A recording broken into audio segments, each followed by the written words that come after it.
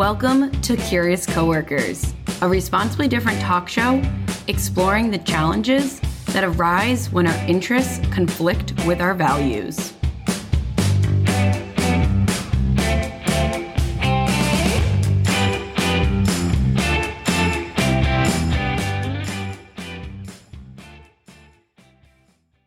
Hey, Brittany. So I've been thinking a lot about how we vote with our dollars. And recently, Chris, the CEO of Dirigo Collective, posted on LinkedIn a note about some recent social media shakeups.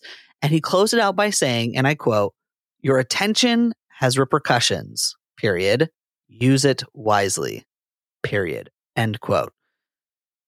And that has really stuck with me. Put that in combination with an Adweek article that I recently read where as recently as June of 2023, Fox News has continued their run of 28 consecutive months as the top-rated cable news network in total viewers and among adults aged 23 to 54.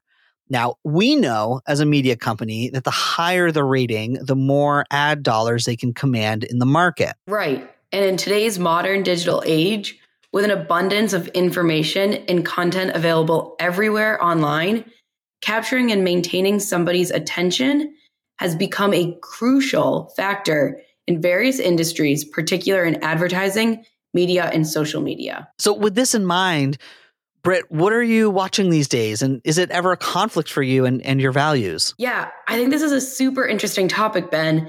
And it's hard as a consumer to always be thinking about what you're doing and how you're interacting with content.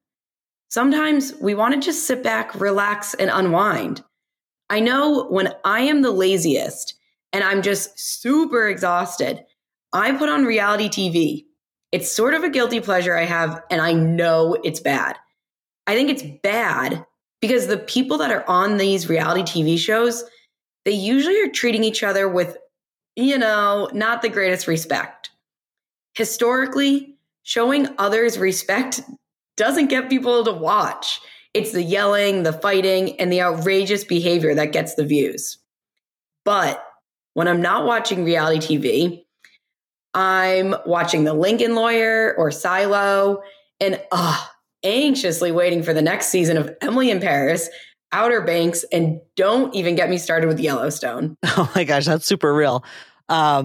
I will say I do have a guilty pleasure of watching Big Brother in the reality TV realm, which is kicking off pretty soon here, I think in just the next couple of weeks.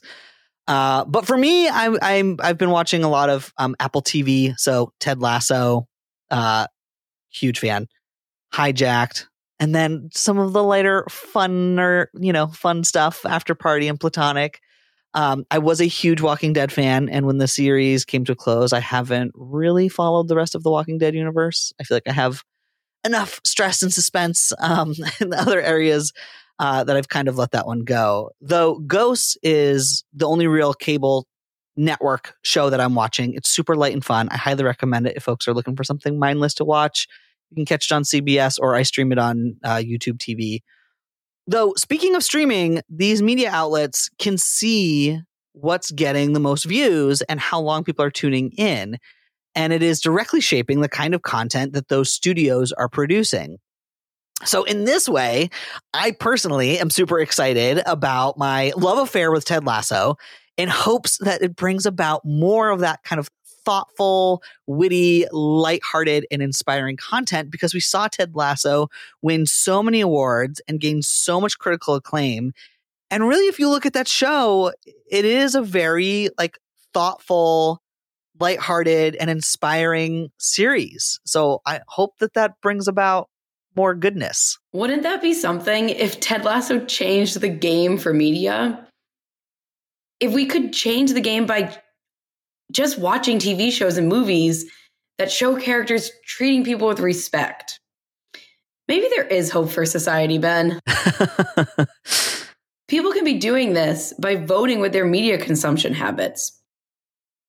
Ben, what was that stat about how many hours of advertisement people see a day? Oh, yeah, this was really interesting. Where did I read that? So on average, people are exposed to between 6,000 and 10,000 advertisements a day, which really got me thinking it is important to understand the sources of the media you consume. Is it someone's personal blog or a privately published article? That doesn't necessarily make it bad or inherently bad. You just want to make sure that the sources that you're consuming, especially as it pertains to news, are reputable. One way to do that is consider going to their About Us section on their website, read about the organization. Another really great habit is to take a peek, especially if you're doing online reading, take a peek at who the author is and the date of the article. You want to make sure that it's relevant and recent. Both of those things can be indicators to make sure that the content is actually helpful and serving you well. And then you can go a step further and you could also even Google the author, see what else they've written, and to help kind of vet the content that you're reading. And if you're a lover of audio consumption like we are, and hopefully you are if you're listening to the Responsibly Different podcast, consider listening carefully to how news and facts are framed. Is somebody maybe over inserting their opinion? Or is it actual news? Or maybe it has a subjective language being inserted to help persuade you to see what they see.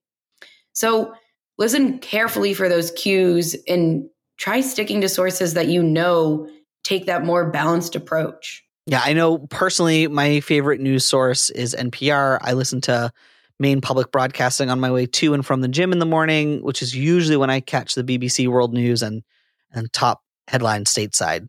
A large part of what we are thinking about at Diego Collective, knowing that this attention economy is weighing heavily on society, we want to ensure that the content that we are putting out into the world is responsibly designed, has a digital well-being, and follows ethical practices.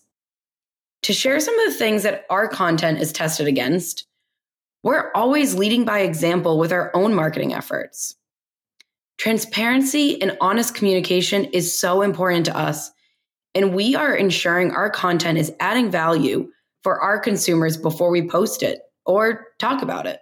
Yeah, absolutely, Brittany. And one of the goals with this Responsibly Different platform is to support all of our listeners, all of you tuning in and listening right now, by increasing your ability to make more informed decisions about how you use technology and media. So we've put together a short list of tips and tricks to help you get started. Highlight your values by sharing your positive value impact that you are uniquely having on the world. Ensure your content is not only attention grabbing, but more importantly, that it aligns your values, focusing on quality, relevant, and valuable content for your audience. Also, when we say audience, anyone who engages with your brand is who we're considering as part of your audience. Consider collaborating with others whose content is educating you and providing value. And be transparent about the data that you're collecting and why you are collecting it. Also provide super easy and clear opt-in and opt-out mechanisms for folks.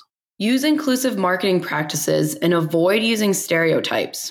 Be inclusive and authentic when representing diverse communities through your marketing. And every now and again, encourage a digital detox.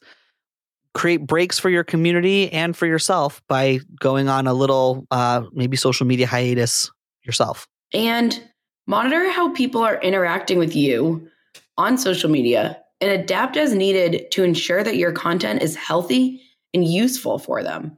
So as you go out in the world and think about how you can vote with your dollars, remember that what you watch and share with friends has an amplifying effect that ripples out further than you will ever know. In the attention economy, the primary currency may not be money, rather your eyes and ears, and the time and focus of individuals. Attention is valuable because it can be monetized through advertising, brand exposure, and user engagement. Remember, your attention has repercussions. Use it wisely. And until next time, be responsibly different. There's no traffic in the air, but I can't afford to get up there. There's no railway far or near, so I'll have to take the long route there. And I'm switching lanes, driving to a brand new start. I'm gonna get there. I can feel it in my heart. Yes, I'm switching lanes, driving to a brand new start.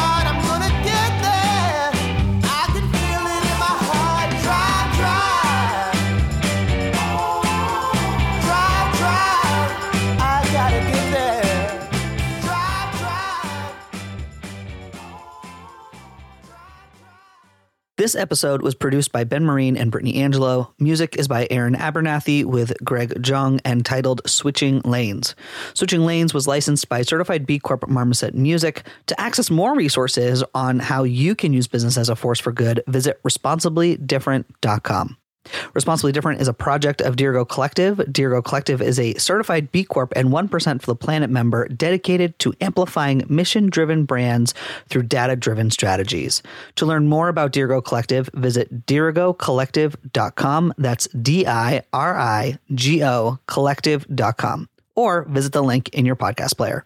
Thank you for tuning in. We appreciate you.